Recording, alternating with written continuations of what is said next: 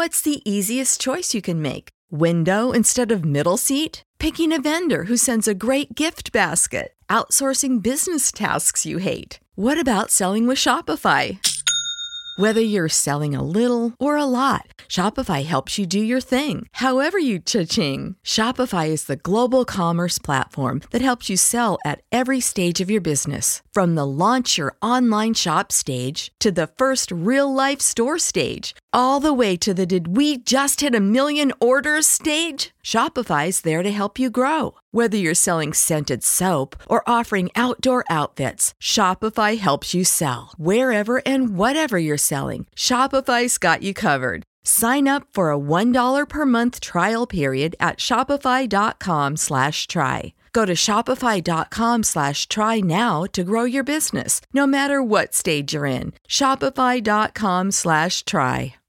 Hello and welcome to another edition of Turned Out of Punk. I'm your host, Damian. Who's going to bring you a conversation with someone who grew up listening to punk, may or may not still be involved in punk, but has like changed by the genre in a major way. Today on the show, one of my buddies, one of my longtime pals in this music world of ours, Randy Randall of the band No Age, for a very special two-part No Age episode. Episodes. I don't know. I'll get to it in a second. But first, if you want to get in touch with me, head over to the email address turnedoutapunkpodcast@gmail.com, and you can send an email there, and it will be gotten to by my brother and show producer and guest booker extraordinaire, except this week when it was kind of me, Tristan Abraham. Thank you so much, Tristan, for all the hard work you do for this podcast each and every week. You can also find me on various forms of social media at Left4Damian. And if you'd like to support the show, the best way of supporting the show is by telling all your friends about it, letting everyone know that you enjoy this podcast. You can also subscribe to it and rate it on iTunes. Thank you very much to people that do give it 5-star reviews on iTunes. I very much appreciate that. Also, you can head over to Patreon, patreon.com/turnedoutofpunk, and check out all the stuff that we do over there. And that would be great. Speaking of support, this show would not be possible with the kind, loving support of the fine folks at Vans, who came aboard a couple years ago and said, Damian, just do what you do. Just don't lose money doing it. And that's what I've been doing. And they let me book whoever I want. And it's been great. It's been a lot of fun so far doing this thing. On to today's show. Today on the show, my friend, my buddy, Randy Randall of the band No Age. Now, I met No Age a while ago, and I've wanted to have them on the show. And what better way to get them on the show than for a celebration of their brand new Goons Be Gone album, which has come out on the venerable institution Drag City Records, and it's a fantastic record, as with all the No Age records. Like one of my favorite bands. This band is two people that continue to find new ways to kind of take their sound and to do new things. And yeah, anyway, I've always wanted to have these guys on the show, and now for the new album, we're going to do it. So today it's Randy.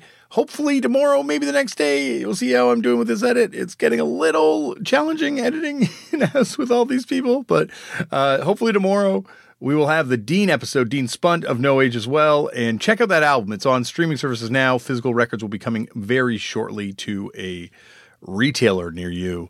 And yeah, a great band. I'm not going to ramble on anymore. Sit back, relax, and enjoy Randy Randall on Turned Out of Punk.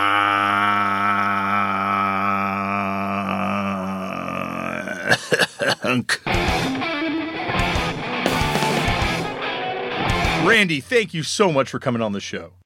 Dude, thank you for having me. It was awesome. Well, I spared you from this off air because I'd have to repeat it right on air, but I'm a huge fan, and obviously your band, I think, is such an important band in the history of punk music, and really like an inspiration for me personally and in my band and stuff like that. So it's taken too long for this to happen, but I'm glad we're finally making it happen. Awesome, man. Yeah, no, I'm so stoked. It's always been fun playing shows with you guys. I remember, we'd get the question occasionally, like, what was the craziest show you ever played? And I always say that 4th Street Bridge in South by Southwest. Yeah, the Bat Bridge. Austin Bridge. Yeah, that was insane. I remember feeling like the bridge was like bouncing, like the bridge was going to break. There's so many people on it, and it got so nuts. Yeah, like I really felt, like kind of in that moment where, we're like playing South by Southwest when we met you guys. We're like, oh shit, here's like people that are on the exact same wavelength that we're on, and we could have all died that night. And that would have been the end of the story. But the end of the story would be thanks, Timmy. Yeah, thanks, Timmy. God damn it. Yeah. No, it's been super cool. It's always been fun playing shows with you guys, and meeting up over the years and everything, and did the remix. I was thinking about that this morning. Yes. Like, the Epiphany, no Epiphany. Yep. And you also you hooked me up with Justin and doing an Altamont catalog and a right there too. So dude, we're gonna get there, but we got to start this off the way they all start off, which is Randy. How did you get into punk? Do you remember the first time you ever came across the genre? Yes. So I have a bit of a not tortured history with punk, but it's not a straight line. So I grew up in Southern California. I was born in 1981. Grew up in the Inland Empire, which is kind of the desert region of Southern California, and had two older brothers. And my oldest brother Sam played guitar and skateboarded, and actually ran a skate shop. He and my mom opened up a skateboard shop in our tiny town in 1980. They ran from 89 to 91, so kind of right from the end of the big wheels into the skinny popsicle stick, double-nosed kind of boards. So it was right in that transition. So I was in, I think, third, fourth, fifth grade. And I would spend the summers there. That was kind of my summer babysitting. I got to hang out in the skate shop. So I kind of placed my understanding of punk right alongside of like skateboarding. I kind of see those, like it was just the music that was on all these skate videos and the music that was on in the skate shops. So I kind of put it in that world, and I think that world sort of being SST related, like Minutemen, Black Flag, Meat Puppets, kind of that sort of brand of what punk is. I don't think anybody would debate that SST was punk or not, but it's different, I think, than the straight sort of hardcore sort of world. So because of that, I kind of understood that. Well, to me, it just felt like music. I didn't really classify it as punk or hardcore or this like tough guy kind of music. It was just the anthems and the songs that went along to these incredible skate videos. So then when I was later faced with things like Green Day and Blink 182 and people were calling that punk music, I was like, get the fuck out of here. What the fuck is that shit? That's not punk music. There's no heart. There's no politics. There's no, you know what I mean? These guys aren't saying anything. They're just aping stuff and playing polka beats. And they have a haircut in the you know what I mean? Looks like. So to me, I later understood, got some context for, what I mean, that's where bands like that came from, and could understand it. But I think growing up in Southern California and kind of becoming a teenager in the 90s, we were obviously faced with a lot of X Games and Warped Tour and these types of things. And I think it just hit me as a sour note of like, okay, it's punk, but for whatever reason, Descendants didn't hit. I don't know why Descendants weren't in that. I think if I would have understood Descendants' place in those early punk, in that SST sort of world, then I could have appreciated the evolution. I think later I've had to piece together these things. But also, so this is a long answer. I hope I'm not rambling on too much. But there's also that because of Hot Topic and the sort of gentrification of punk, or this pop punk sort of thing, like I would see like the football players in my high school would wear Misfits t-shirts.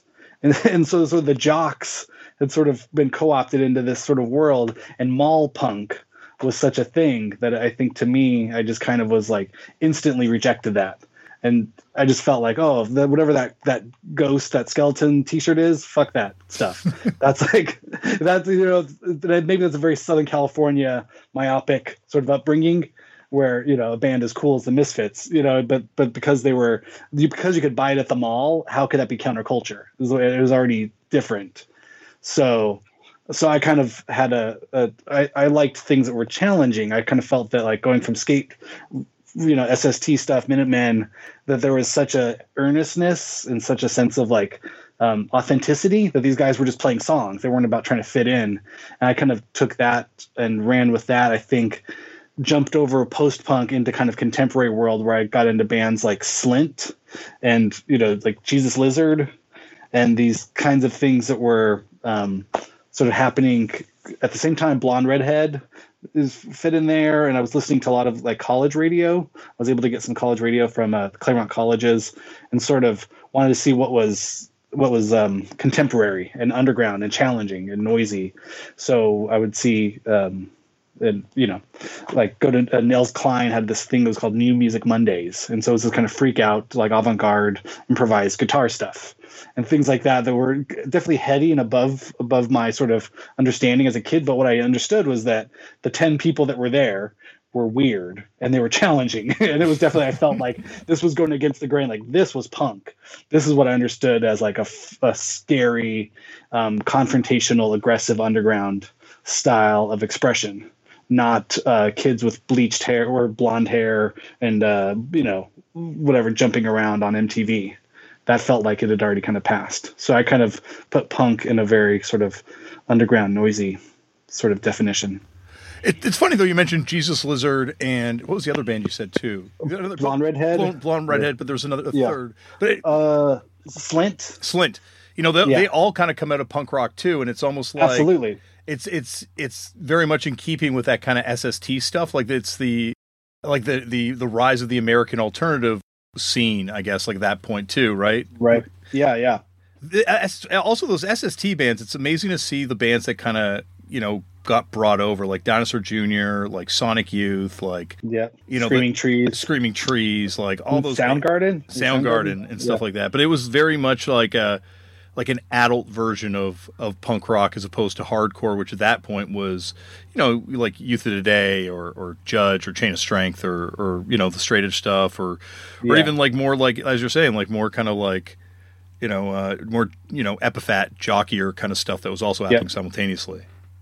Yeah, I did. I went to this one concert, and it's funny because I know you're going to talk to my partner in life, Dean Spunt, and he comes from kind of the other side of things. Like we're hardcore and Minor Threat. We're sort of his epicenter. So we've informed each other over the years on the many long van drives. With sort of I've come to understand where his roots are, and I think he's come to understand where my roots are a little bit. We're not necessarily we were against each other's. We weren't against that stuff. I think there just wasn't that primordial 12-year-old adolescent brain sort of like imprinting on it. If you know what I mean, you hear that stuff at 12 years old and it just sticks with you for the rest of your life. Mm-hmm. And you don't know why it's your godhead, but it is. It's just sort of that was the right age at the right time to hear those things, and we kind of had different places. And so he played me the Misfits on tour, and I understood that. I was like, oh, this isn't this jock jams, kind of thing. Like there is something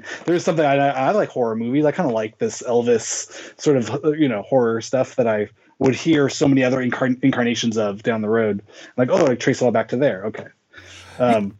But I was going to tell you, sorry. There was a concert called Bored in South Bay that took place at Cal State Dominguez Hills at the Velodrome, mm-hmm. where they ride bicycles.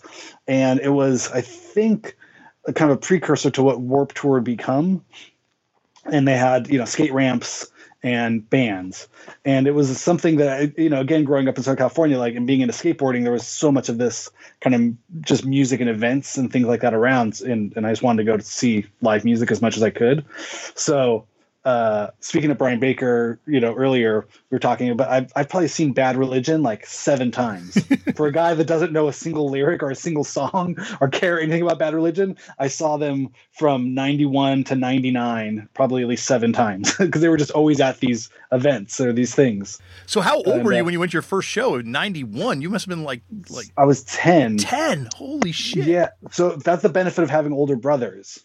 Having 2 older brothers that were, by that point they had graduated. They were probably 22 to 24. Okay. My older brothers, and so my mom, and I was really getting into music, and so my first concert was a benefit concert, Rock for Choice, and it was at the Palladium, and I remember I was in maybe 11, maybe 92, somewhere in there. Mm-hmm. It was I really loved White Zombie. Which if you go through the history of White Zombie, they come from a New York underground sort of art rock sort of background. They have their bona fides, but by that point I just knew them from Beavis and Butthead and MTV. Well, Rob Zombie did the art for the Vatican Commandos, Moby's hardcore band, second 7-inch. It makes total sense. Yeah, absolutely.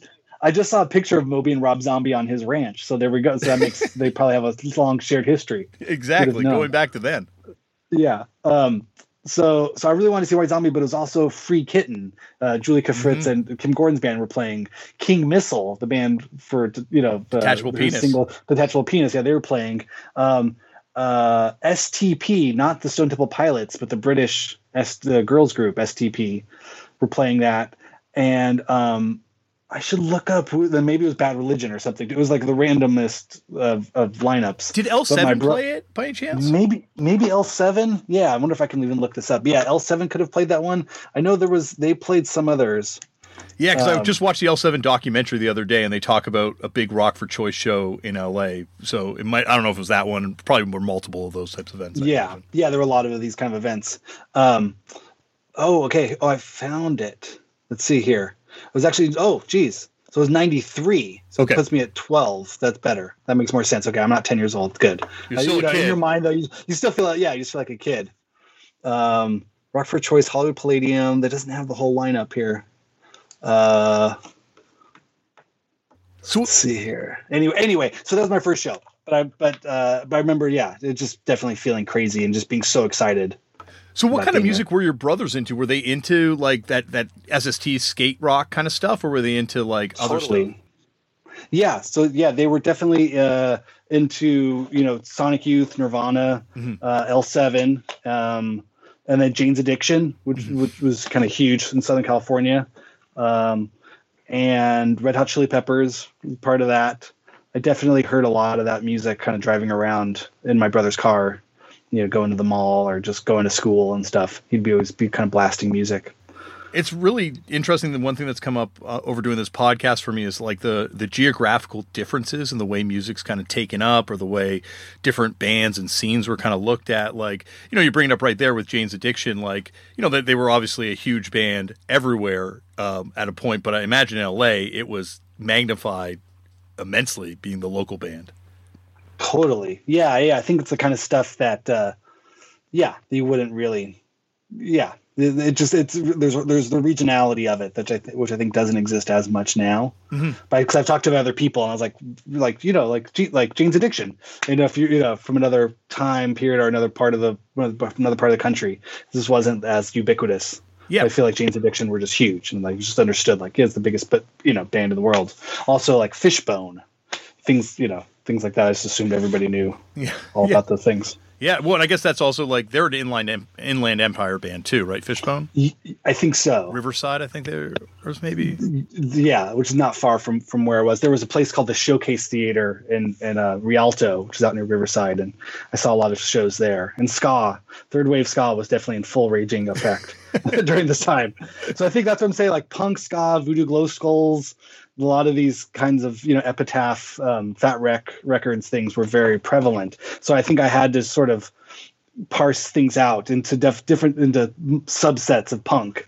And the one that really appealed to me was the sort of the noisier stuff that sort of, and the maybe stuff coming out of the AMREP touch and go sort of world seemed a little bit more confrontational than some of the Liberty Spiked sort of Fat Wreck things. Well, it's funny because like once again it's that regionality, because like when you brought up football players wearing Misfits shirts, like that's something that I don't think exists as much in other parts. Like certainly didn't exist in my high school. But I think it's like because like we're talking about like that was like almost mainstream music at a point in Southern California. Yes, exactly. That's really how it felt. I mean, even like the Black Flag bars, and there was just it got passed down from brothers to other brothers. I think there was a lot of that kind of regionality sort of thing, and just the aggression of it. I think it sort of translated and mutated into weird sects of culture in Southern California. So where were you getting into kind of this sort of more esoteric, kind of weirder side of stuff from? So my brother also had friends who played in bands that were kind of along those lines. And my brother played guitar, but he wasn't in any bands, but he had friends that were in these types of bands. So they would play places like the Alligator Lounge in LA or Jabberjaw. And so I would kind of hear their music. They'd practice like in our garage sometime. Like my parents were pretty cool with that. Like my brother had a drum kit and guitars, and my brother was also hard of hearing. but so my mom really encouraged him to play music because he had an interest in music, but being hard of hearing was different. So the amount of volume in our house, I came to learn later, was not usual. Okay. No, it wasn't. He would always listen to his music very loud, and he could feel the vibrations of stuff as much as he could hear it, you know? And so I think I kind of got used, that just sort of seemed very normal to me. This music should be really loud. That's how I grew up hearing it. That's how my brother would listen to music, and he'd play music, and he'd have his friends jam in the garage. So I just always felt like, oh yeah, it should be loud. And I think part of that, I look back, go, oh right, well he couldn't hear a lot of it. So they were kind of, he was listening to it in a different way. And I think that just sort of seeped into how I heard stuff as well. I was definitely feeling music as a kid, and it was exciting. Volume is just exciting. As anybody, because it feels aggressive. There's just there, no matter what you do, if you play it loudly, it changes the whole dynamic of the scale of the song. Well, it's almost like volume as an instrument, I guess, too, right? Like the feel. Totally. Yeah. Yeah, totally. So I had some introductions from those guys. Would every once in a while, they're like, "Oh, you like this? You should listen to this." And I'd get 7-inches or cassettes or mixtapes from different friends or people around my brother's sort of world. And then there was also the college radio station. The KSPC was the college radio station from Claremont, which is the kind of cool college town just near Pomona. It was before the Glass House was there, so there wasn't even cool shows with his coffee shops and things like that. So I could kind of tune in on my little radio at night to try to hear, different things. And I would write down names of bands. I would keep a notebook by my radio. And if I liked the way it sounded, I'd write it down like, ooh, Olivia Tremor Control. Okay, well, I don't know what that is. And then they had Rhino Records in Claremont, which is a cool record store, independent record store. And I remember going through there and with my little list of stuff I wrote down from the radio and going through the 7-inch bins because I couldn't afford to buy whole records, and I just wanted to check stuff out. And I remember finding Blonde Redhead 7-inches and Olivia Tremor Control and Beck, things. I was like, ooh, Beck. That guy from the radio actually has cool music. Or it was underground in a way. I think I remember my brother's friends telling me like, oh yeah, that guy, he's on the radio. He played. I saw him play a show at Jabberjaw with just a leaf blower. So I remember Beck sounding kind of cool. They have a video of that too, and I think that's in the Loser video, right? Is it? I don't know. I just remember my brother's friends kind of all being not necessarily jealous, but kind of like, oh, I know that guy. Yeah. That weirdo, the guy that just comes down and does weird stuff at shows. Like now he's on the radio. He's on MTV. Like, fuck that guy. There was kind of that vibe about it. Yeah. No, it's funny because he, I guess, would have been part of that scene, right? Like he's on a compilation with Jay Church, and he's got like that record on Bong Load, I think. Yeah, so I remember my brother's friend's band was called 747. Okay, and they were on a demo listen 7-inch, and it had four bands on it. Yeah, absolutely. Yeah, so it was their band 747. Liquor Cabinet, which was kind of a doom metal band. I think it was a joke band that Beck was in, and then Grasshopper from Toronto. Grasshopper from Toronto. That's my friend. Yeah, Grasshopper's my homie. He owns Grasshopper Records. I have that 7-inch. So you have that 7-inch? Oh okay. My god! The demo listen 7-inch. Yeah. So that to me, I mean, that's the kind of thing where like, my brother's friend were like, oh, give this geeky little kid a 7-inch. Sure, we have some. Yeah. But I mean, I looked at that thing like the Bible. You know what I mean? I was like, oh my God, I know these guys. Like that's that guy right there. And he's on this record. The music he made is on a record. Like that to me just was, insane. Yeah. Oh, it's total demystification when you have that experience for the first time. Totally. And it just makes you feel like you could do it. Like you see a person and they're a real person and they're on a real record. And he later went on to play drums in this band Chokebore. They were on AmRep and had opened up for Nirvana. So it was my brother's best friend, Mike. He was a drummer. And so I kind of got a lot of, influence and stuff from him. I remember I actually, so Chokebore was a cool band. Those guys were all from Hawaii, but they lived in LA and were on AmRep. Wait a second. I fucking, first of all, I love Chokebore. Like I love okay. it. I think they have 2 singles on AmRep maybe at least I only have 2, I think. But I love that band. I had no idea it was members from Hawaii. I just, have the 7-inch and thought. Oh that's wild. Yeah, so I got to kind of know those guys while I was in high school. So this fast forwards to kind of through middle school and like White Zombie. Then now I'm listening to stuff off the radio. But when he joins Chokebore, I remember he asked me to put all of their records on a cassette for him because he didn't have a cassette player, or he didn't have like a thing where you could record from record to cassette. So he gave me all the because he needed to practice them. So he's like, can you put these on a cassette so I can listen on a Walkman and learn the songs? Because like, I just joined this band. So it was cool. So I got to like listen, and I'm probably 14 and I have a 4-track and I'm just, kind of learning like, sure. Yeah. I'll make you a mix of all their records. So I got to listen to that. I was like, wow, these guys are really cool. So I helped him do that. And then later, I think after a few years, they were going to record stuff, but they didn't have any money to record a demo. But he knew I had my little 4-track, and I'd been recording a lot, and in high school. And it's like, oh, my friend's little brother, can record us on a 4-track, and I think they all kind of got a kick out of that. Yeah. So I recorded some demos for Chokebore at some point, like in his mom's garage. I think the guys drove out, and it was fun. And then some of the guys, James was his roommate for a while, so I remember I would go crash at his house. Now that I'm almost once I graduated high school, I moved in with Mike because he was going to be on tour all the time with Chokebore. So it's like, oh yeah, cool. I have the teenage kid, just kind of come watch the apartment. But the bass player James lived there, and so I would kind of get to see those guys. I saw them open for Agent Orange at the Roxy. I saw it, so I got to go to a lot of Chokebore gigs when they were in town. Awesome. So, would they play with other AMRAP bands? Would other AMRAP bands come through? It's like the Cows, and Cosmic Psychos. I remember they did tours with them. Yeah, from Australia. I didn't get to see that show for whatever reason, but I remember they were toured with those guys in Lowercase, Ahmad Wasif. I did see Lowercase play. Awesome. And so I got to, I kind of definitely got a backdoor into a whole other kind of subgenre of music through my brother's best friend.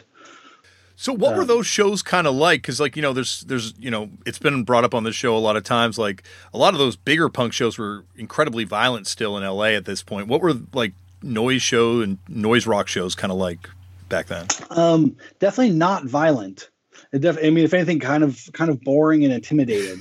It was a lot of kind of that Spock haircut, sort of this math rock sort of looking thing, like button up shirts, buttoned all the way up tight shirts and polyester pants. But not violent. No, I mean, kind of if anything, sort of, navel gazing, sort of whatever. I guess the worst part about it would be maybe everyone's a little bit full of themselves, or think everyone's standing around thinking they're so cool because we're at a cool show. Yeah. But to a teenager, to a younger kid, seeing all that, like I just thought these guys are all the coolest people in the world. Like, wow, look at them, they're all so weird. It felt weird, and there are probably people trying to be weird, or just buying thrift store clothes and being broke. Yeah. But to me, it was hugely influential. It's funny that whole like LA scene that was kind of happening there. Like obviously, I knew the Jabberjaw from the 7 inches that came out. I think AMRAP did that series, but it wasn't until I got Brian Turcotte's book that he did about the Jabberjaw, and I kind of looked through that. And I'm like, oh my god, what a cool little scene.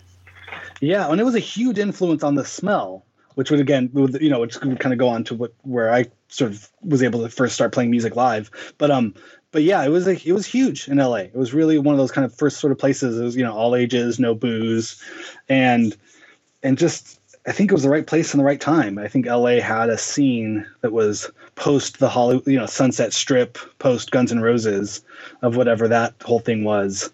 You know what I mean? And sort of an alternative to that. And I think that timed up right when Nirvana was sort of made the transition from underground to above ground, and sort of got that sort of attention, when all eyes were on the underground now. I think they were sort of the right place, right time. So who are some of the other local bands that early on, you remember seeing? Like, obviously, I guess before Chokebore, like Celebrity Skin, were like the air band you saw? Or No, I never saw them, but my brother had the sticker. And he definitely had their records. I remember Celebrity Skin records. Other local bands. I mean, some of it. I saw Mountain Goats. John Darnell played a coffee shop in Pomona, just acoustic. And I remember thinking that was amazing, because there was that kind of that dichotomy of like either loud, harsh noise or like heavy sort of AMRAP stuff, but then also, real mellow, folky sort of things that were going on in coffee shops in Pomona. So I remember seeing a Mountain Goats show and buying a 12-inch from him there. Like, that was really cool. There was something sort of disarming, about something so open and so sort of fragile. So I saw that show, and then, trying to think of what else ever made it out there. my brother's good friend Sean Sullivan had a band called Moonwash Symphony. It was kind of a psych Paisley Underground sort of vibe. Okay. Which was, big in that late 80s, sort of transition into the 90s. But Sean ended up playing with Elliott Smith later on, and he would go on to have a kind of career as a sideman called Golden Boy. So that's funny how that world sort of those things changed into each other. But yeah, a lot of kind of felt like backyard parties and shows, and then we'd go into Hollywood. I sort of spearheaded my own sort of interest. I would try to drag people along with me to bigger shows in Hollywood. Like I remember seeing like John Spencer Blues Explosion at the Palladium, and or not at the Palladium, the Palace, and that was awesome. And our Stereo Lab. And Blonde Redhead, I probably saw Blonde Redhead live 3 or 4 times in the 90s. I remember Joe Preston was selling merch for them. I didn't know Joe at the time, but looking back, I was like, that guy had such a face. Like, Joe has a face you remember from Thrones. Yeah. And I remember later meeting him at the Smell. And I was like, I think he was selling, T-shirts and records for Blonde Redhead on tour. So not necessarily local bands, but just bands, that you could go see. Yeah, no, it's funny. The reason I'm kind of wondering about the local scene is because I'm fascinated. Like, what do you think the direct sort of precursor was to the scene that would kind of spring up at the Smell? Because obviously the Smell was doing. I see. Yeah, just like what were the bands that were kind of like inspiring you to play music? Like other than these bigger bands that were coming through, were there any like local bands you were seeing that were kind of like, you think kind of directly predecessors to what would come? Yeah. So I mean, it's also similar to like with just being part of the skate scene. I had a buddy that owned a skate shop out where we lived, and he had game like kind of an all-day skate jam concert thing going on. Mm-hmm. Where people would set up ramps and obstacles and you could skate and bands would play. But I remember I saw Game Face. I don't know if you know that band. Absolutely. And Face to Face. Okay. I remember thinking it was really fun. He was good friends with the guys from Face to Face, and Dean and I definitely bond over this. I'll be curious if he brings it up. But he and I can Don't Turn Away. I think at any point, if anybody ever said sing that song, it's probably a little known fact that No Age could probably sing. Don't turn away. You don't know what you're giving. You don't know what you want. It may take you years to find out. So I remember seeing those guys like in a parking lot in front of a skate shop and just being so excited. I think I got kicked in the head with a boot. Sorry, just not to cut you off there, but like, you mentioned earlier, the Descendants not being, something that connected with you. What was it about Face to Face? Because like, I think the sonic similarities between the two. Oh, it's absolutely. I mean, if I would have heard Bikeage or, any number, if I would have heard Descendants at that exact moment in my life, I would have loved that band. Or if I would have heard Replacements at that age, I would have loved that band. Yeah, totally. They just happened to be the band. They're not necessarily the most original band in the world, or even Social Distortion. If I'd have heard Social Distortion at that moment, there's any number of bands that I could have heard and I would have fallen in love with. But they just happened to be, when you talk about a local show, and I went to just go skate, but they're like, oh, these bands happen to be playing, but their kind of harmonies and whatever, it just clicked in that kind of way that's embarrassing to admit now. but there's no embarrassment here, show. Randy. There's no embarrassment on any of that stuff. I think. Yeah. Well, I mean, I'm surprised how many records they've put that song on. Like Dean and I looked up their discography, a tour. Like, wait, they put that song on again? Now it's a live record. Now it's this record. Then they re-recorded it. But anyway, yeah. So I saw that. So the precursor to the Smell stuff, I just feel like there was like the KXLU sort of scene that was happening. I saw this band Uphill Gardeners play at Alligator Lounge, and then they had a record release show at the No Name Cafe, which was Zen's mom, the Hong Kong Cafe. Yep. It used to be called Hong Kong Cafe, then became the No Name Cafe. Now it's a subway stop. But I remember going to the record release show, and I thought they were going to play live, but they just played the record over the PA or whatever, and the guys just hung out. But in that band, Uphill Gardeners, was Jarrett Silberman, who would go on to kind of be one of the founding members of The Smell. Mm-hmm. And also he played in Liars when we toured with them. He's played in Young People. And has become a good friend. But at the time, I remember being, probably 16 or 17. And then also Bob Bruno, who is now in the mighty Best Coast band. Yes. But also from Polar Goldie Cast. I remember meeting Bob at that time, being a teenager and yeah. So, you know what I mean? So there was those feelings or those people that kind of would hang around. I'd see Dave Stone at noise shows, and then I'd see him at the door, at the Smell. And Dave was played in the Melvins and Unwound, and we've played with him. He's become a good friend as well. But I definitely remember being intimidated and seeing these kind of who I'd perceive to be luminaries of the scene sort of out at different places.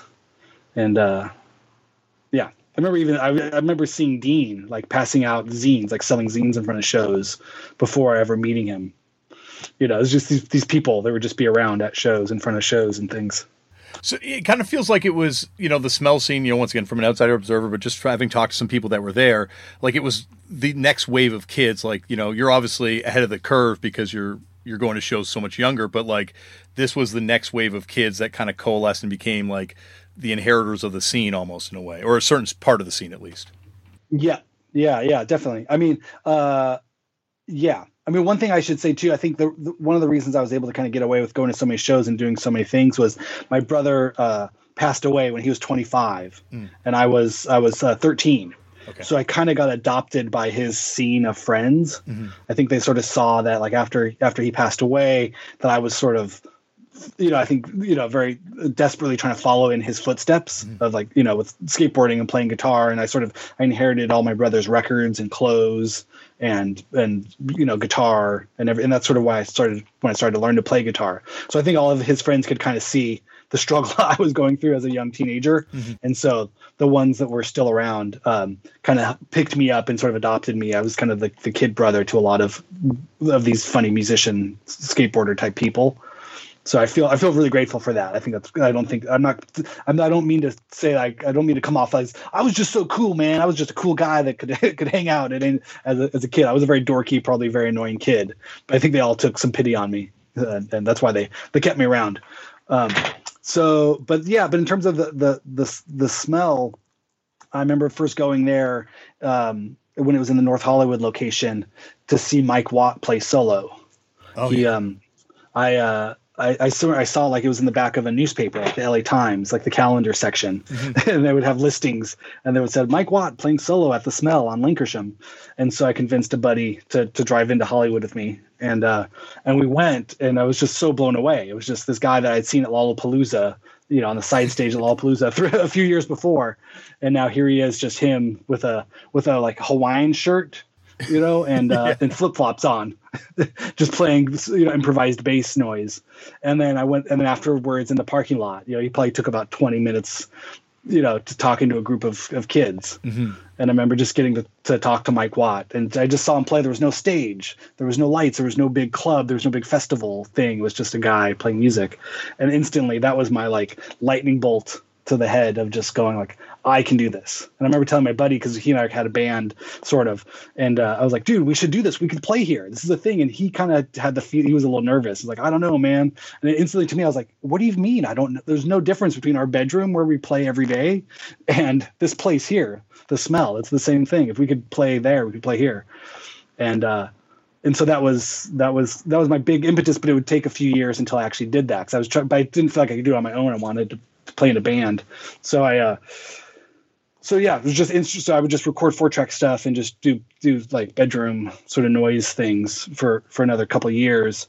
And then met a guy through a friend of a girl that I knew. I was dating this guy, like, oh, he plays music, you should play with him.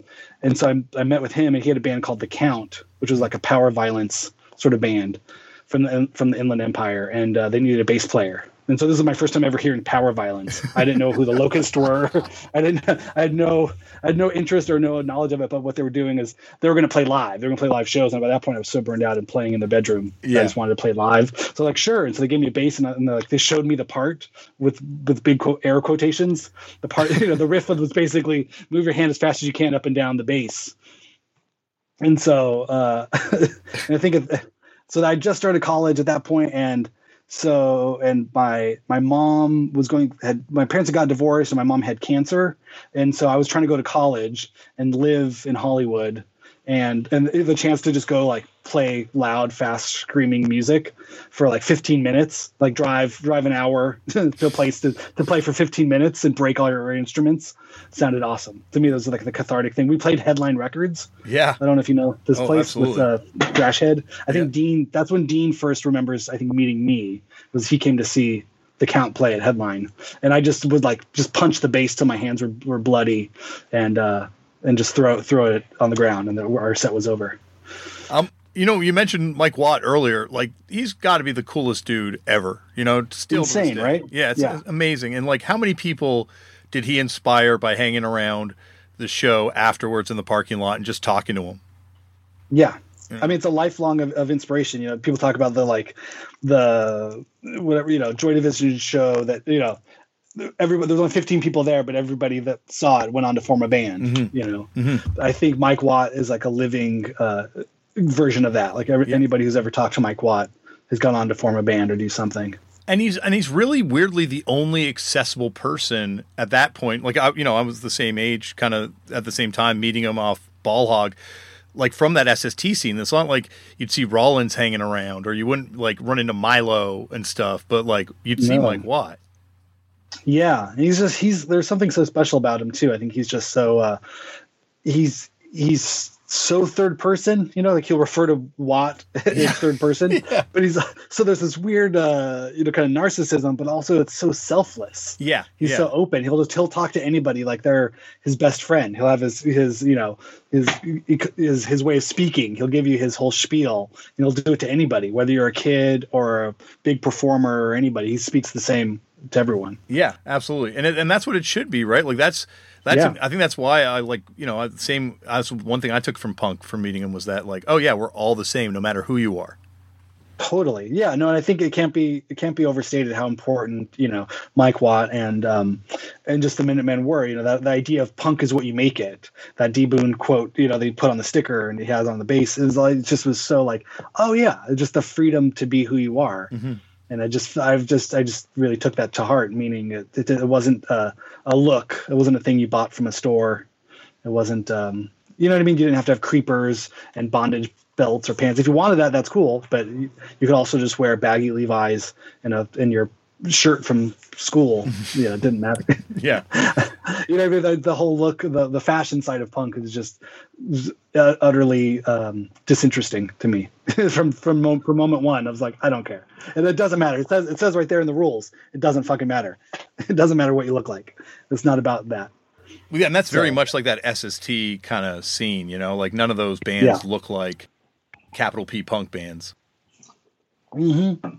And I love it for that. I think that's just made it so there's just this accessibility, which is we're all the same thing.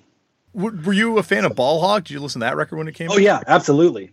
Yeah, it was a huge constant on rotation. I knew songs from there before I knew the originals even. Yeah, same here. Like, it's a cover of that song. Oh, okay, I love it. No, I love that. I still think the version of Tough Gnarl on that one's better than Sonic Youth's version of it. Yeah, right. That was with Carla. Yeah, Boslich singing. Yeah. Yeah. She was someone who was super cool also too. She was always hanging around the Smell. Her and Nels, when they were together, they were like, they did so much for the Smell and for everybody there. Like Oh no, sorry. So yeah, I kind of sidestepped around. No, please.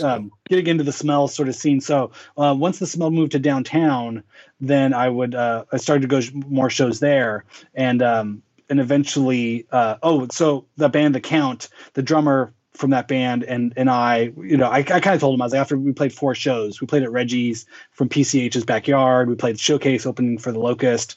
It seemed like we'd done as much as that band could do. Mm-hmm. I told the drummer, I was like, we should actually write songs. We should really try to, I kind of came from a tradition of like playing music, and I was like, this is really fun to jump around and break shit, but it's going to get old. It's already getting old pretty quick after 4 shows. It's like, why don't we actually write a song and play that same song more than once? Wait, so was it all improvised, this band? I mean, maybe they thought it wasn't, but there was no way that it was not all improvised. Maybe everybody thought they were playing a written part, but as far as I could tell, it was just different every time. Did you guys record ever? They recorded. They had a 7-inch before I joined the band. Okay. I don't think from when I was in the band, it was pretty much on its last legs. It was everybody kind of felt like they were four, when you see those bands, and God bless them, because we've all been there, but where like each member looks like they're in a different band. Yes. As much as I say like fashion doesn't matter, but like when you're I think the singer, again, God bless him, he was a mod guy. The guitar player looked like he would want to be in Motley Crue. And then the drummer and I kind of looked a little bit, kind of garage or whatever, just thrift store, sort of like skate punk thrift store kids. Okay. So it just, wasn't meant to be. Yeah. Yeah. So the drummer and I started this other band, Wives, or we wanted to play music together. And he's like, oh, I know this guy, Dean. So the first time I really met Dean, like face to face, like, hey, I'm Randy, you're Dean. Like Dean came over to my apartment, the one that I eventually took over from the chokeboard guy. Mm-hmm. And we like flipped my mattress. I just had a mattress on the floor. We flipped it over the window to kind of make some kind of soundproofing. And Dean and the drummer and I all practiced. So it was the first time like, hey, I'm Dean, I'm Randy. Okay, let's play music. And so we started playing music, and that band became Wives. So that you guys that's like none of you guys had really, well, you and the drummer had been playing together, but that like you guys just that you're and Dean, you guys didn't hang out first. It was just like, let's jam. No, there was no hangout at all. And I think, Dean was very much a star, or very much a personality in his world. Mm-hmm. And I was kind of coming from a different place where, kind of coming from a noisy place, but I was also a full-time college student. And so I had no real presence in the scene whatsoever. And Dean had a huge presence in this sort of scene of LA music. So it was cool. It was cool because it meant we could play shows. So he was like, oh, let's play a show at the Smell. I've booked shows at the Smell before. And to me, I was like, oh, it's been my dream since high school to play the Smell.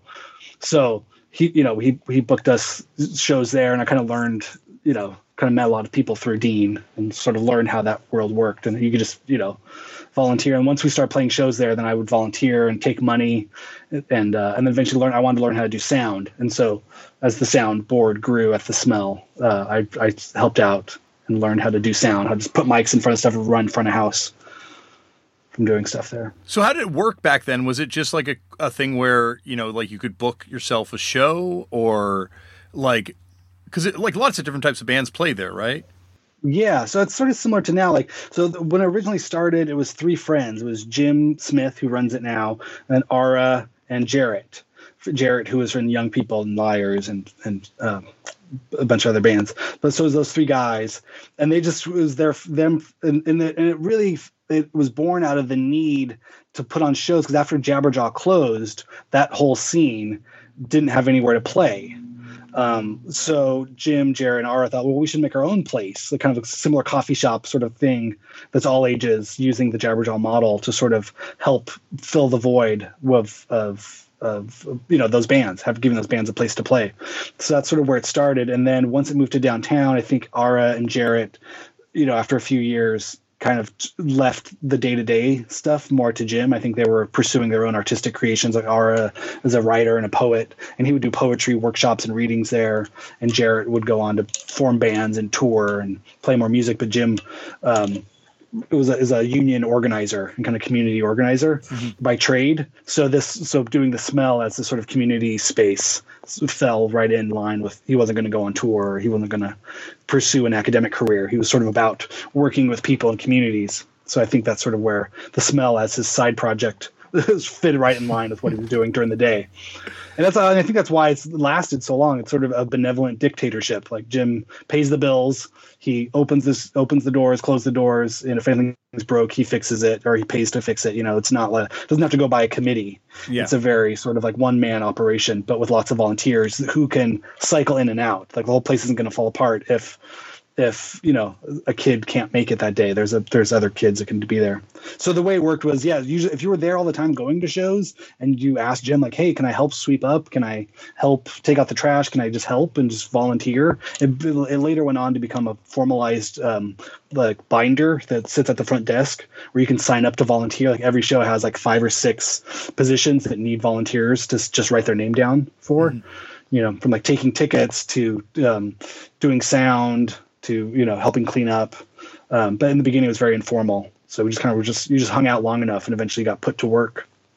It's very similar to the model of Maximum Rock and Roll too, where like you had Tim Yohannan as the guy who ran it, but at the same time it was like very much like a collective in the sense that you had a bunch of volunteers coming in, but you definitely still had that one kind of person that was like, I don't know, like a mass to kind of point the direction almost. Like you almost need that for these things.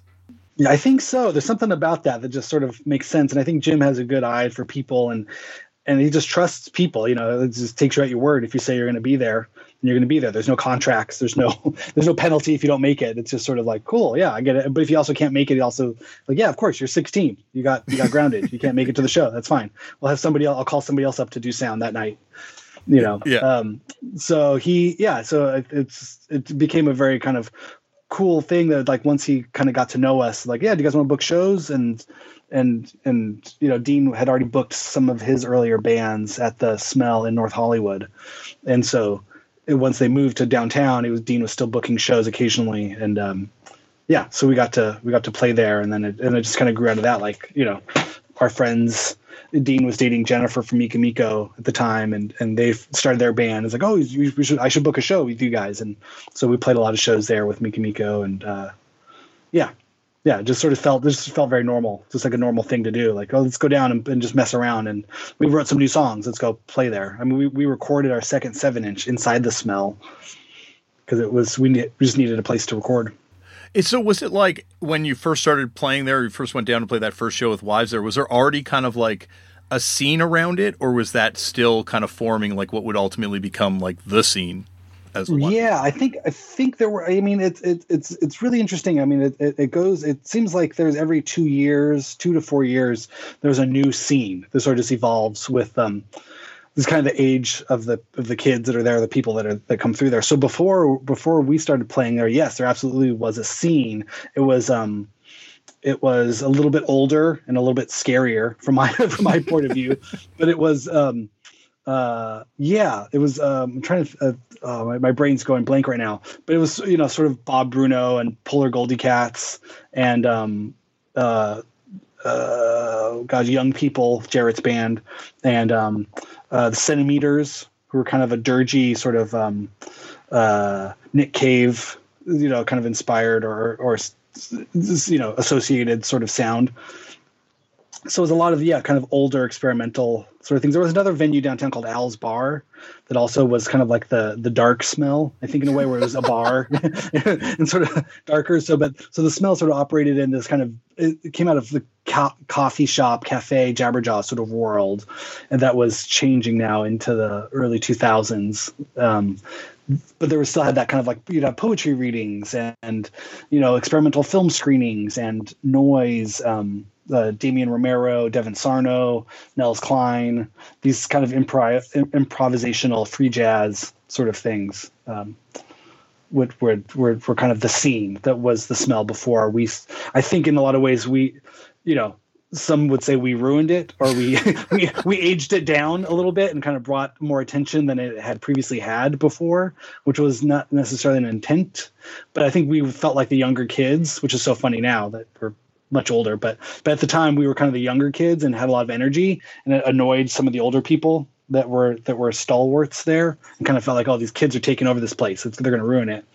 But maybe I don't know, but it just felt like a fun thing, and Jim was into it. So I don't think Jim thought we ruined it, but I think we definitely brought a lot of energy and younger people down there to kind of take advantage of the scene. Like, you guys, you're kind of, you know, standing around smoking cigarettes, moping and drinking flasks out of your pockets, like very Kerouac or Bukowski sort of vibe. We were all, you know, a bunch of 25-year-olds trying to act like they're grizzled old 50-year-olds. And I think we kind of went down there and sort of lit a firecracker in the place to a degree of just like, this is fucking fun. This is insane. We can do anything. So let's jump off the walls, do backflips. Like, come on. You kind of need that, though. You need that every couple of years to kind of like come back in. Like, that's the only reason punk rock survives, is because all the old people eventually get chased out. Yeah, I think, and it happens to us too, Damian. Yeah, oh no, definitely. It happened. I fully acknowledge it, and I like to think I went willingly. Like, I like to think I was like, you know what, this is that moment, and it has to happen. Oh yeah, I felt that too. I mean, there was a time I carried a set of keys to the Smell, and I told Jim, I was like, do you want these back? And he's like, no, hold on. I was like, I'm on tour all the time. I can't be there. I don't even know why I have these. And I was like, pass them on to another kid. Like literally, I remember when Dean and I got our first set of keys to the Smell. It was from our friend Anthony, and he gave them over like very seriously. Like, you guys take care of this place. Like, don't mess this thing up, you little shits. Don't, So I was like, can I pass my keys on to somebody else? And he's like, no, just hold on to them. And but yeah, definitely. I mean, it's it's exciting. It's an exciting thing to see. And you realize like, oh yeah. It's for them now. This is for another generation. Yeah, I was there 4 years ago, and it was wild to go there and be like, wow, this is completely different than I remember. And it didn't feel like that long ago for me, but it was probably like a number of years by that point. But yeah, like it was like a whole new crop of young kids with their own bands and their own scene dramas and their own issues that they're pushing for, and it was like, wow, it's so awesome that you can have a space. And there's so few of those spaces left. And I think it's like such a tribute to that venue that it's still there because, that you can have a space that young people feel safe to just, go there and be themselves. Oh, totally. I mean, it's an incredible thing. And there's really all the appreciation and respect, really goes to Jim Smith. He's the one who's put in the time, day after day, year after year to keep it what it is and keep it pure and not sell alcohol or not scale it up in one way or another, just kind of keep it exactly what it is. One show that's lived on in legend from the Smell on this podcast is the Dystopia Riot. Were you at that show? I wasn't, but Dean was there. He could take that story and run with it. He was at the front door. I've heard his version of the story for sure. It feels like you should have Jim on this. I want to have Jim on event. Yeah, it'd be amazing. Yeah. He is such an interesting person. Like having gotten to know him over the years, he's really just like no one else. He's really like so selfless and such an interesting, sincere, authentic person. He's quiet. He's a quiet guy, but I bet you could get him talking for sure. And because he comes from, you've met him. I mean, he can definitely talk. I think we hung out at Coachella together that one time. I think he came with you guys to Coachella. There you go. Yeah. And it's been fun though too. I mean, that was one of the things that was kind of fun with everything we got to do. And I think Dean and I talked early on about, like if we get any opportunities, like it's not about us. 'Cause it was never about us. I think as Dean and I played music, it was always so much more fun to play with your friends. Mm-hmm. I think any opportunity or anything that we had done where it was like just us, like we played a weird show, like fuck that sucked. We should book the whole show, or we should play with our friends' bands, because that's just so much more fun. So early on, when we were like getting attention, it was like, well, let's make sure we should really tell people where we came from, and there's more of us, more people like us out there. And so we made it a point to really talk about the Smell and to bring our friends with us to shows, and it was really fun. Like when we did our first U.S. tour, when we were in New York, Jim flew out. Because his friends he had friends there also, like Jarrett from Young People Young People were living in New York then, so we all stayed on Jarrett's floor, but it was just awesome. It was so rad that like Jim would come to see us play. We played the Knitting Factory with Casual Dots and Wrangler Brutes, and we got to be, and it was just so fun that Jim flew out to be there for that show too. So it felt like he got to kind of experience stuff. And then when we toured the UK with Mika Miko, he flew out for a week and like jumped in the van with us, and just kind of hung out. And so he saw us play in London. So I always feel like there was kind of that paternal sort of like feeling with Jim as well. Like he got to see, these kids that kind of went in there and threw a firecracker in the old man party. And now, like, cool, come fly with us and come hang out and see, let's see how crazy this thing can get. And it's also like, one of the few scenes that really happened, like the fact that like yourselves, Abe Vigoda, Mika Miko, Best Coast, definitely, like it's amazing how many bands came out of that one space that went on to like tour the world and have impact on a global scale. Totally. Yeah. I mean, Health, Ty Segall, Health too. Like, those guys, I don't know. Yeah. I mean, it's definitely been fun. And I think it really, again, just goes back to Jim, just keeping it really simple. Like this is the space does one thing, just puts on shows, all ages shows for $5. It doesn't get too involved with itself. What was it like though, when the media did descend upon it? Like there was that moment where it was like, this is the new Seattle. What like was that just external? Like, was it business as usual inside? I think kind of business as usual. And I remember Dean and I started talking about this a little bit. The thing that kind of makes the smell bulletproof from that type of thing is, number one, Jim. Jim's kind of a no bullshit guy. He's not looking to be famous. He's not trying to party with the Kardashians. So that's, you know what I mean? So if he doesn't change, then the place won't change. But the other thing is it's not very sexy. You know, the smell is not glamorous. It's not and it's not this kind of attractive sort of thing. Like, it's literally a shitty club downtown, and you have to go hang out there. And if you want to get involved, or if you want to book shows, you have to volunteer. There's a sort of there's a low barrier of entry, but the one thing you have to do is actually just go there. So if you're too cool or too Hollywood or whatever, then it's, you know what I mean? Like, you come down for 15, 20 minutes and you just instantly see what it is. You know what I mean? That it's not gonna, it doesn't do much. It's as good as what you bring it. You know what I mean? It's sort of a mirror in that sort of way. Like, if you enjoy not drinking alcohol, standing around with a bunch of teenagers and being sweaty and hot in a dirty sort of place and hearing cool, weird, interesting, aggressive, noisy music, then that's your place. But if any one of those things don't sound good to you, if you want a place to sit down, or you want some air conditioning or a beer, then you're already out. It's already, you know what I mean, not interesting for you. So I knew as everything was going on, it was sort of that feeling of like, yeah, but things just pass. This stuff it's not going to change anything, or it's not going to stay for too long. Because again, you really have to, I don't know. I just remember people asking like, "Oh, can you book a show there? Can you do this? Can I? How do I get involved in the smell?" And it's like awesome. That's so great. You want to be involved? It's really easy. Just go there. Yeah. Go there for as many nights as you want and enjoy the bands and get to meet people and just put your hand out and say, "How can I help?" Yeah, but it's super easy to be involved. Like, there's no like secret handshake. There's no cool guy cred. You don't need to say anything. You just go and you can get involved. There's a book literally on the desk. You just put your name down, and then 2 weeks later you show up, and now you're involved. Does that mean you're going to start a cool band? Does that mean you're going to sign to Sub Pop? Like, no, I don't know. You know what I mean? But if you want to just be involved in the smell, if that's all you want, if that's your goal, like, you can do that. It's weird though how it became like the central point for, because like obviously like that Los Angeles area is so huge and has so many people there that there's like so many other little scenes happening kind of simultaneously that are totally different from it. Like it almost became like a I don't know, like a gathering point for a certain type of artistic leaning punk rock kid. Yeah, I think so. I think you hit the nail on the head too, where like LA is so huge that it's only one small place. And I think that's what was interesting about downtown LA, at least in the early 2000s, is that nobody wanted to be there. So it was kind of it was kind of the, like, just, you know, like any artistic community, you kind of go, you can thrive in the cheap areas, you know, where nobody wants to be. Mm-hmm. And there were plenty of places. I mean, there were still, the Hollywood Strip was still going strong. You know, it's still going strong today.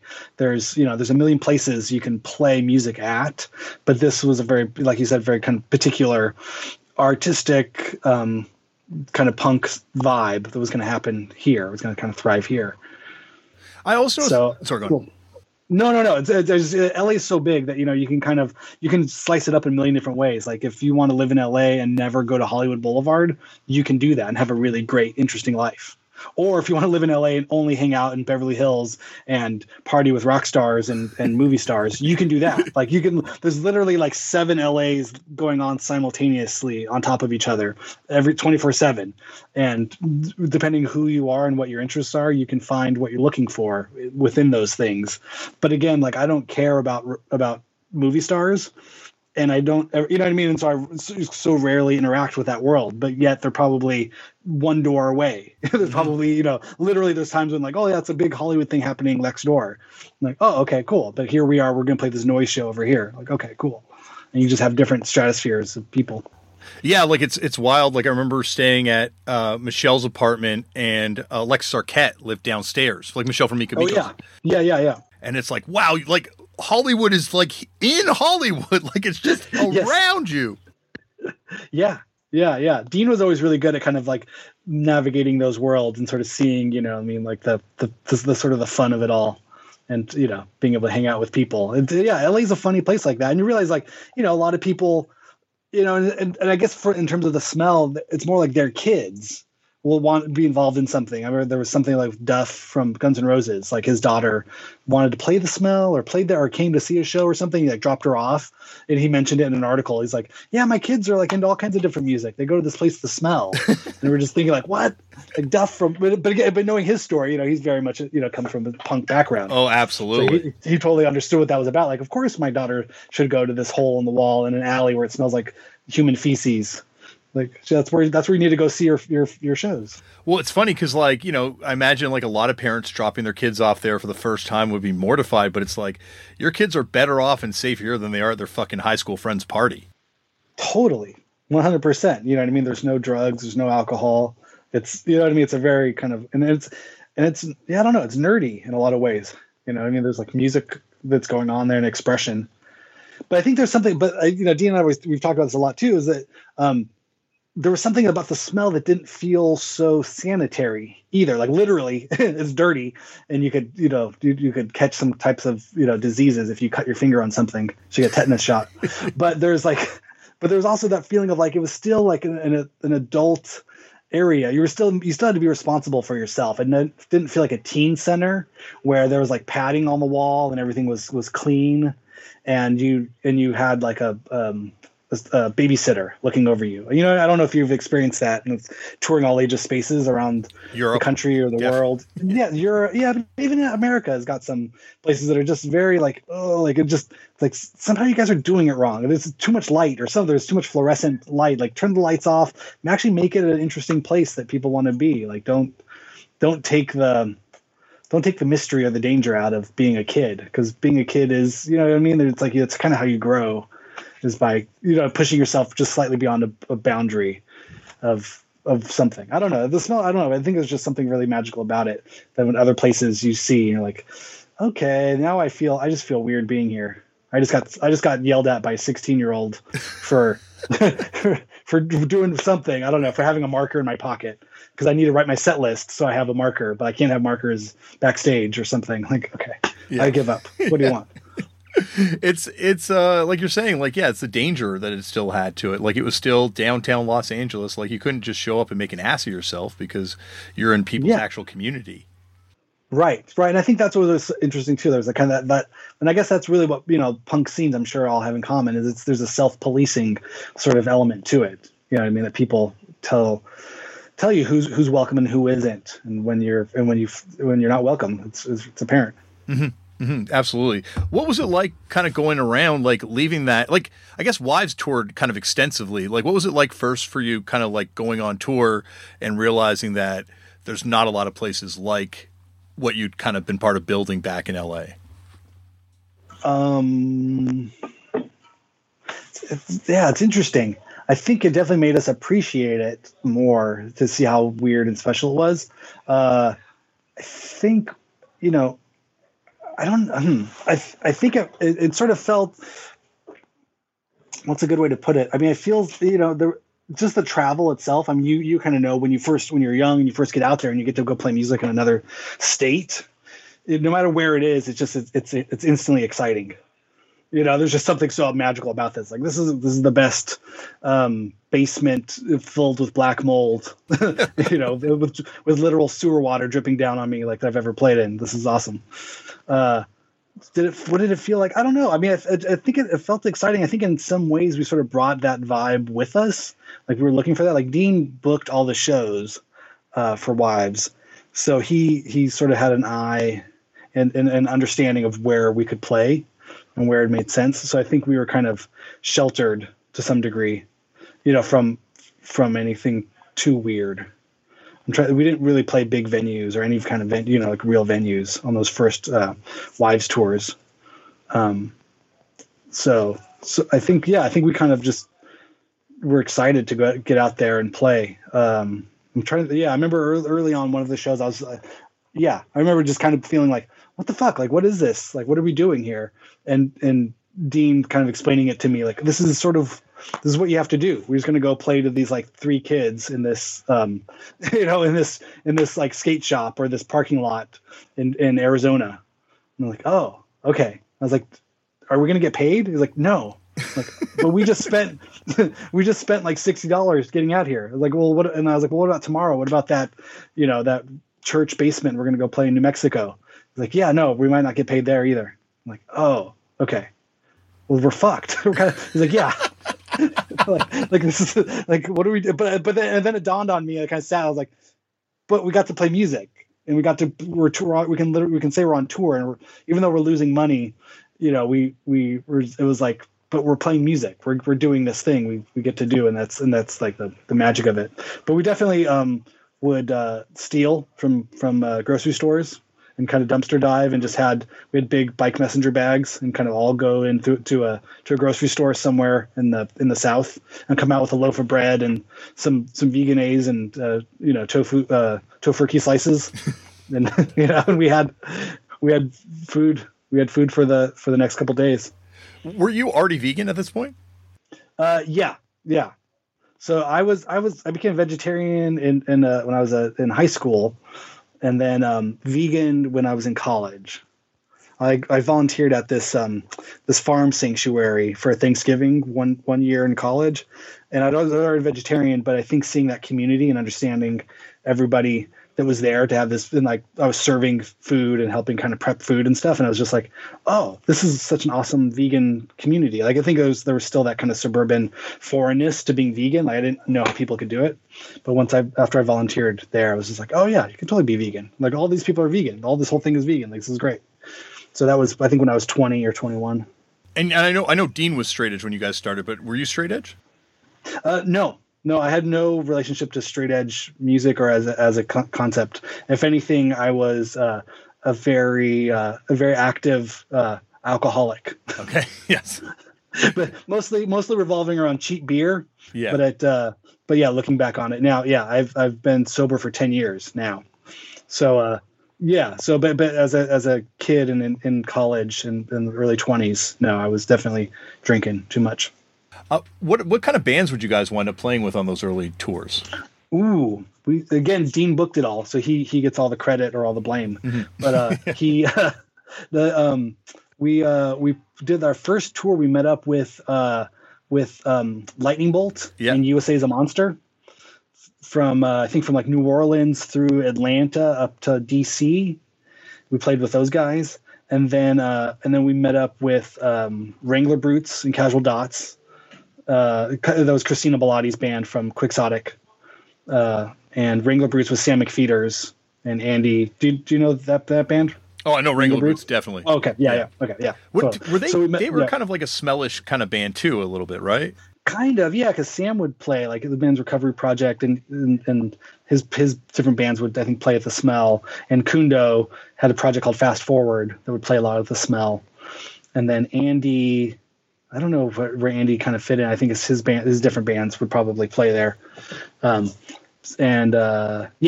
So yes, we played with those guys, and then this band Hail Zukas had Rob Embaum from Eats Tapes or Eats Skull. Oh, Eats Skull, yeah. Eats Skull, Rob. Yeah, Rob was the singer in this band, Hail Zukas, and it was John from A Minor Forest. Okay, yeah. He played bass in that band, and the drummer, I'm forgetting what it was kind of a weird sort of super group of different people. So we played with Hail Zukas kind of for the rest of the tour, and then our friend Brendan Fowler had this band, this project called Bar, BARR. We did our second tour with him for a lot of it. Do you know Brendan? I think so. Story at all? He interned at the Alleged Gallery with Aaron Rose in the 90s in New York, and he grew up in Baltimore with Dave and Noah from Animal Collective. Okay. So he kind of has, but his project Bar is amazing. It's kind of spoken word rap, hip hop to a degree, but very like free jazz. He studied free jazz drumming in college. But anyway, so we played with Bar and Mika Miko on the second tour, and then also Deer Hunter. We met Deer Hunter in Atlanta and really hit it off with those guys. So we did shows with those guys, and Navies, which was Sean McGinnis from Piss Jeans, his band before Piss Jeans.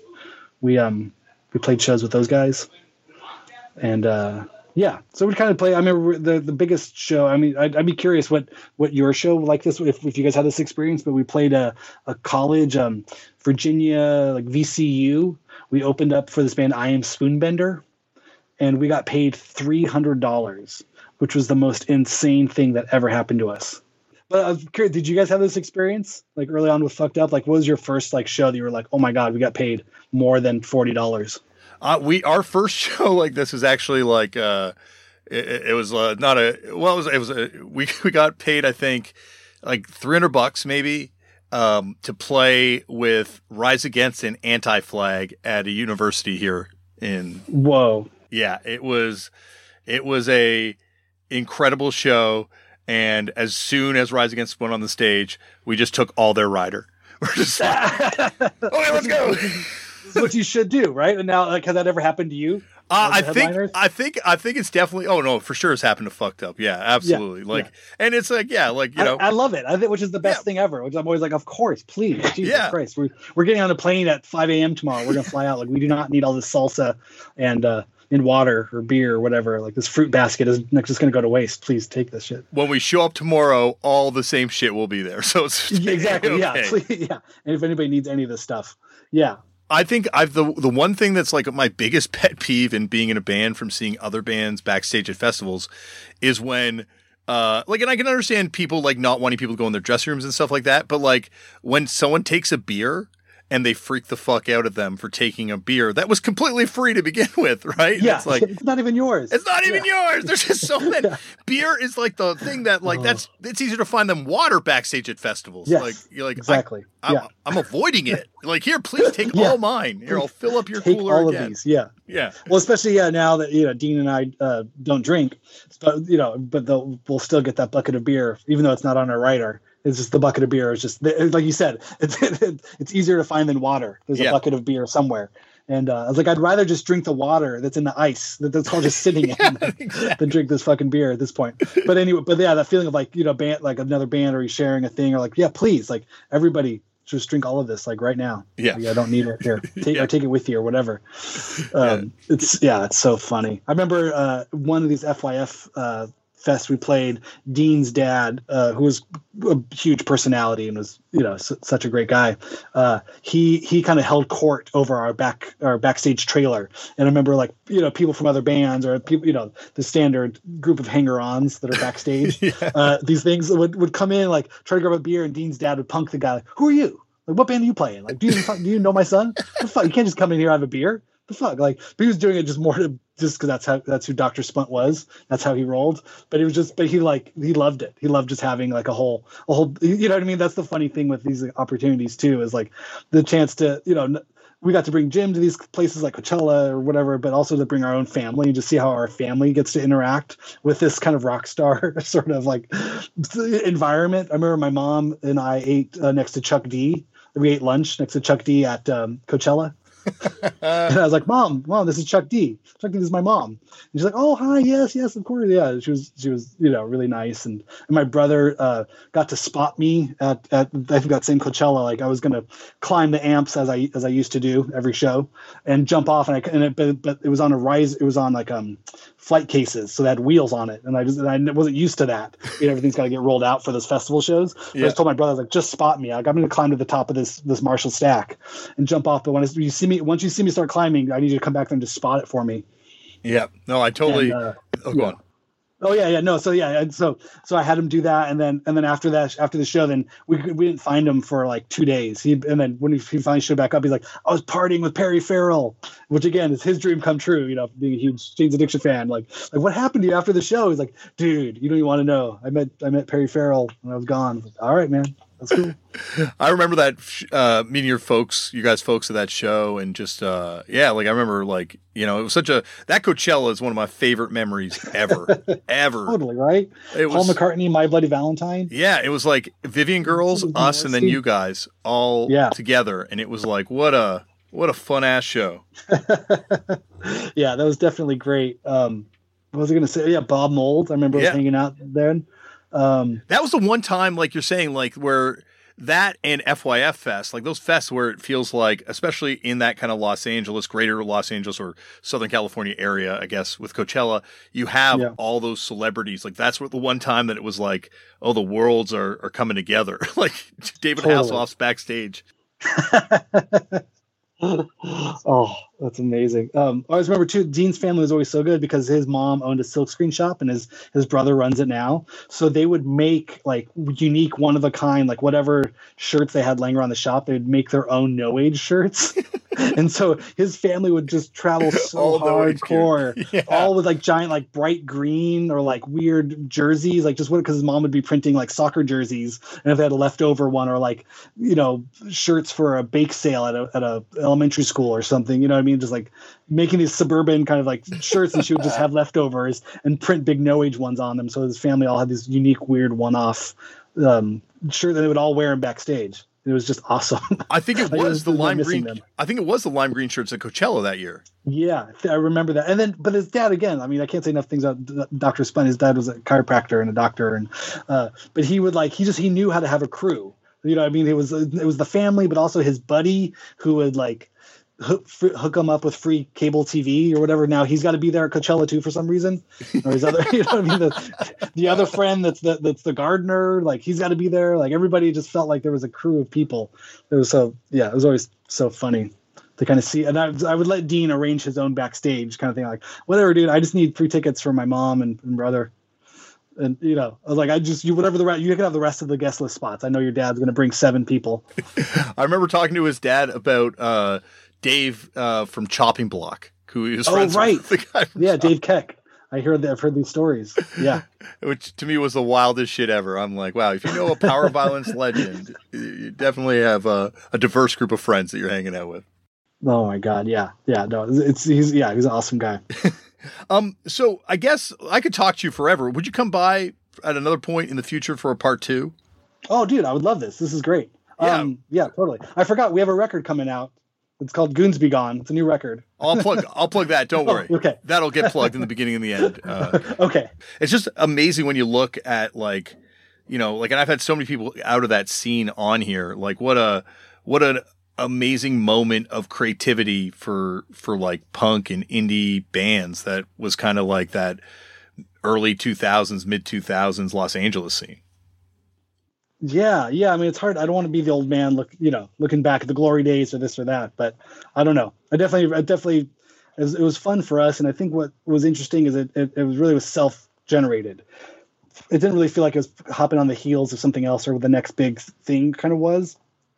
We weren't trying to sound like a disco band. We weren't trying to sound like a garage band. We weren't trying to rip off the hits of the 70s or 80s or, you know what I mean? It felt like it was an organically generated, interesting kind of moment of a lot of weird bands. My favorite thing was, we play all these, you ask what bands we played with, but we played with like weird, be a hip hop thing and then like a jazz band and then like a rock thing and a punk or whatever, just it definitely all felt like it wouldn't fit in, but spiritually and creatively, it all sort of made sense. Yeah. Like I think that's such a, that's truly what punk was in the beginning, right? Like it didn't have to be a sonic, certain thing. It was like a lot of stuff fell under that punk umbrella, from Throbbing Gristle to the Specials. Yeah. That's what I think that was always our, and even like making records or how we operated as No Age. The idea was to just make it sound like one of your favorite mixtapes. Yeah. Make it sound like everything, and don't worry about if it's the genre that you fit in or not. Just kind of make something that you feel that you like, and that's all that has to do is you just have to like it. At the risk of sounding like that old person looking back on it, but it is like you wonder if a scene could have a chance to develop like that now. Like that's something that keeps coming up on here. Like, or would the light of the media kind of like fall on it too quickly, and would like these bands get a chance to develop like that scene developed? Yeah, I really have no idea. I mean, I feel like once people are able to go back, I think this pandemic that we're in right now, I think is really going to have a huge like tectonic shift in what live events are going to look like and the way kids or younger people how they want to interact in a live setting. So I think for me, it's kind of a big question mark on what what the future of sort of live music will be. I mean, maybe it doesn't have to be live in certain ways. I kind of always have, I try to fall on the side of the coin where I have faith in the future. You know what I mean? Just because what I did, just because I got the chance to love what I did, doesn't necessarily mean that's what the future has to do. I have faith that they're going to figure something out that works best for them. You know what I mean? But it's I'm just so curious what it's going to look like, you know, especially now, you know, being parents and looking at stuff going like, they're going to figure something else out that I have no idea what it is. And I may not even like it, which is probably even better. Like the worst thing you could do is like your kids' music. I think, you know, that's just you know, your kids aren't doing something right if they're not offending you and scaring you in some ways. I want to be confused by my children when they get to be between 14 and 24. If they're not doing things that kind of make me question my own sort of place in the universe, then I didn't do my job. I didn't create a free thinking individual person. He should challenge me. These kids should just challenge us and flip us on our asses. And for whatever reason, you know, make us reconsider what we did and think about it in a different way. So I'm hoping that'll be different, just because, I mean, think of all the stuff we missed out on. You know, I mean, I look at the shows and like, holy shit, like that lineup, that place, this thing, oh God, that would have been so cool.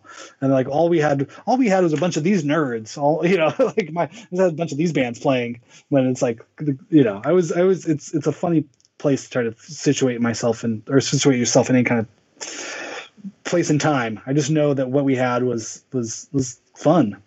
You know, we definitely had fun doing it. And I don't think I left anything, there was no gas left in the tank, I guess, from that time. You know, I mean, I feel very comfortable and very excited about what we get to do now. But in terms of looking back, like I have no regrets or that feeling of like, should have gone harder, should have gone bigger, should have been bigger, should have done this, should have, could have, would have. It's like whatever it was going to be, we gave everything there was from that period of time to just like full throttle, like foot on the pedal all the way, like just do it.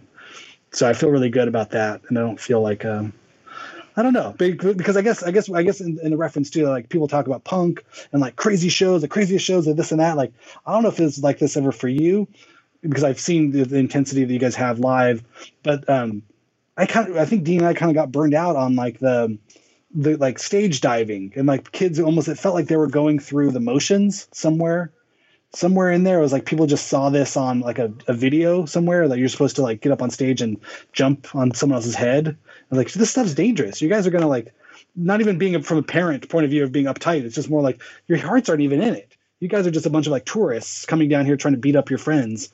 Like it just felt like, I don't know, it became the violence of it all just became so routine and kind of boring. Yeah. Like I think it's with the moshing stuff, it's very weird to kind of think about how that's going to look after this is over. Cause that's, you know, like not just because of everything that we've gone through, but I just think we're at that point in history where because of cell phones and because of access to video, like people are going to be able to document when they're injured, and it's not going to be like victimless crimes anymore where someone lands on someone's head and they're like, geez, my neck feels funny. Now they're going to be like, yeah, you're the guy who landed on my neck. Let's litigate. Oh my God. I didn't even think about it like that. Yeah. No, but I mean, I don't know. There's part of me that has to say, like, you know, I love just things being, I guess if it's an authentically fun, weird, crazy event, it's awesome. But at some point, you know, you just play these shows every night, and it just feels like that the kids are going through the motions in a weird way. I know. I think for me, it was more a question of me getting burnt out on playing the live experience and trying to like, you know, like it's so much like when you're playing that one show and you can live for that moment, and like trying to live and die on stage every single night, that's emotionally exhausting. Like it just wipes you out. And like at a certain point, like I was like, you know what, there's got to be another way to do this. And I'm still trying to figure out what that is. But yeah, like I think trying to make sure that it's always an authentic experience for, you know, ourselves on stage as much as it is for them in the crowd has been the challenge for me. Yeah. No, I feel you. I mean, and not to like get high on your own supply, but that feeling of like, these are actually really good songs, you guys. Like, just calm down and listen to the music. The music's actually really good. just listen. It's cool if you just stand there. You can just stand there and hear the music. That's kind of what I wrote this song for, is for you guys to hear it. And if you're just yelling and jumping around, you're not really hearing the music. Maybe that sounds like an old man shaking his fist at the cloud, but it's like, I don't know. I think it's fun moving through all these. I just feel so fortunate getting the opportunity to still play music and still have people who want to come out and see us. I shouldn't complain about what they do. Yeah, well, I think it's also just like, like to look at these bands and to wind up being these bands and, to be peers with these people, like these heroes and yeah, it just feels very lucky. I feel very fortunate every day because I got to experience that. Oh my God. Crazy, right? I know. I always think about you talking with kind of grilling Jay Mascis backstage. Yeah. I forced him to be my friend. I punished him into being my friend. I saw that happen. You saw it. You witnessed it. Yeah. I was like, oh boy, I'm going to leave this one alone. Yeah. Like, I sure would like to talk to those guys as well. But I was like, whatever's going on here, like this is different than a conversation. I was like, you guys just do it. You guys do what you're going to do. Yeah, definitely. I punished him into friendship. And like there's just so many of those experiences, like where you're like, like you're saying, playing Coachella and like sitting beside, like you're sitting beside Kevin Shields. It's like, what am I going to do? Am I going to sit here in silence? No, I'm going to force this guy to talk to me about punk for a minute. Yeah, no, it's great. No, I remember one of the most surreal things ever happened. I was a huge My Bloody Valentine fan as a kid, and getting to play some shows and talk with him. He's the nicest guy. And then we ran into him at an airport like later, like months later after we hung out backstage, and he was going somewhere. We were coming from somewhere, and we talked like, oh, we should exchange numbers. And I remember just like, oh my God, I had Kevin Shields' phone number. It just kind of like broke my brain. And I've literally never called the guy. And also, because then I just got I was like, what am I going to do? It just became too much. I was like, the fact that he was nice enough to do that, give me his phone number, like that's insane. But I'm never going to call the guy. Just leave this poor man alone. He doesn't need. I'm like, it'd be like a Chris Farley interview. Like, remember that time when you said, "How soon is now"? Is how soon is now now? Like when you wrote that song. Well, that's why you've got that in case of emergency break glass phone number now in your phone. You're like, okay, yeah, I might need to call this guy one day. And yeah, I have an emergency. Well, you need that Supreme My Bloody Valentine shirt that just dropped. Oh, well, there you go. I don't know if that's going to be my emergency, but one day it'll be there. It's a plant and payoff in a film. Like, oh, you never know when it's going to come back. You're going to need it. Well, Randy, speaking of coming back, yes. Anytime you want to come back on this podcast, the door is always open. Dude, thanks so much, man. This is so much fun. I appreciate it. Thank you, Randy, for coming on the show. And Randy will be back for part 2 in the near future. But tomorrow on the show, or the next day, Dean will be here from No Age as well. So we'll be continuing that. And once again, check out Goons Be Gone when you get off this thing. As soon as you're done, you're like, boom, clicking over there. And we're going to have a lot more stuff coming up later on this week as well. I'm not going to ramble on anymore because I got to get to editing the other podcast. But that's it. Thank you very much for supporting this podcast, checking it out. Remember, as always, go out there and make your own culture. To everyone that's out in the streets right now, fighting for what's right, Black Lives Matter, and it is important that the fight continues. If you're able to, donate money. There's a lot of organizations all over the world right now that need funding for bail and whatnot. So look into that. Also, educate yourself and have discussions and talk with people and stay safe right now. And keep your eyes open and be aware. And that's it. I love you. And I will see you next week. Thank you for listening. Say goodbye to your credit card rewards. Greedy corporate mega stores, led by Walmart and Target, are pushing for a law in Congress to take away your hard-earned cash back and travel points to line their pockets. The Durbin-Marshall credit card bill would enact harmful credit card routing mandates that would end credit card rewards as we know it. If you love your credit card rewards, tell your lawmakers, hands off my rewards. Tell them to oppose the Durbin-Marshall credit card bill. Everybody in your crew identifies as either Big Mac Burger, McNuggets, or McCrispy Sandwich. But you're the Filet-O-Fish Sandwich all day. That crispy fish, that savory tartar sauce, that melty cheese, that pillowy bun. Yeah, you get it. Every time. And if you love the Filet-O-Fish, right now you can catch 2 of the classics you love for just $6. Limited time only. Price and participation may vary. Cannot be combined with any other offer. Single item at regular price. Ba-da-ba-ba-ba.